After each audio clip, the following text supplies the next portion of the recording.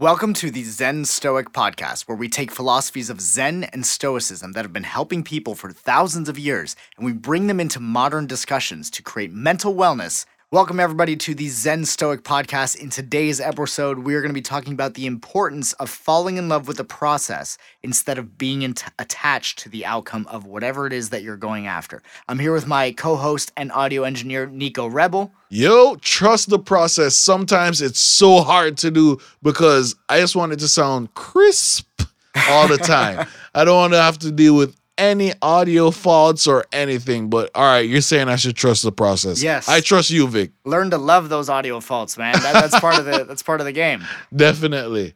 Very good. So basically, this comes to mind because there is a saying in Zen that the goal is the practice. Now, I'll explain to you what that means. When they say the goal is the practice, they mean the actual practice of the meditation that puts you into that Zen state is the goal. It's not about attaining enlightenment. In fact, if you're even thinking about attaining enlightenment, you're having what is called a gaining mind, where you are basically have an agenda for whatever it is that you're doing instead of being fully present and immersed in the practice. And the benefit of the practice is to be fully immersed and present within it. But wait. Aren't we all supposed to have an agenda, though? This is how I coach clients with it, because of course we want to have outcomes, right? Right. We want to have some kind of aim. We don't just want to be aimless. And this is the importance of bringing the Stoic side into here. It's because we want to make sure that there's aim. We want to make sure that we're moving in a direction that is serving the greater good of ourselves and others. So I always talk about how the outcome and the purpose, the outcome and the process are equally important, but they have different functions and different types of importance. So this is essentially what it is, right? To have an outcome is to have a sense of direction. It gets you into that sense of direction, but we don't want to live our lives just simply attached to the outcome and waiting for the outcome to happen. We want to be able to really engage in the process and fall in love with the process of what it takes to get there. And the reason why this is important is because you don't live your life in the achievements and the outcomes, coming to fruition, right? That doesn't happen every single day.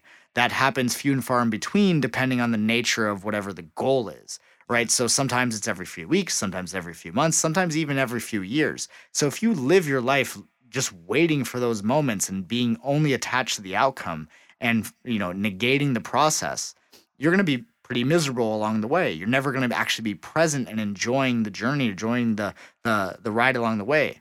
So we live in the day-to-day. We live in the process. And I know for you, right, especially doing music, there's a lot of bumps along the way. Yo, bro, tell me about it. Like every day is a new challenge. And I see what you're saying. Like for me, sometimes it's for me to detach myself from the outcome and say, yo, I'm trusting the process. Yes. I'm trusting the fact that what I'm doing, the notes that I'm playing are going to be the right notes that are going to connect with the people. Yes.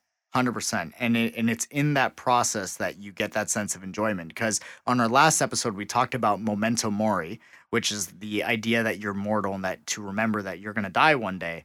And the reason why this is important when it comes to the process is because if you live simply attached to the outcome with everything that you do, then if it was your last day, at that point, you would have lived completely unpresent towards what you actually love and enjoy to do. Right. And would you actually go as far as to say unfulfilled as well?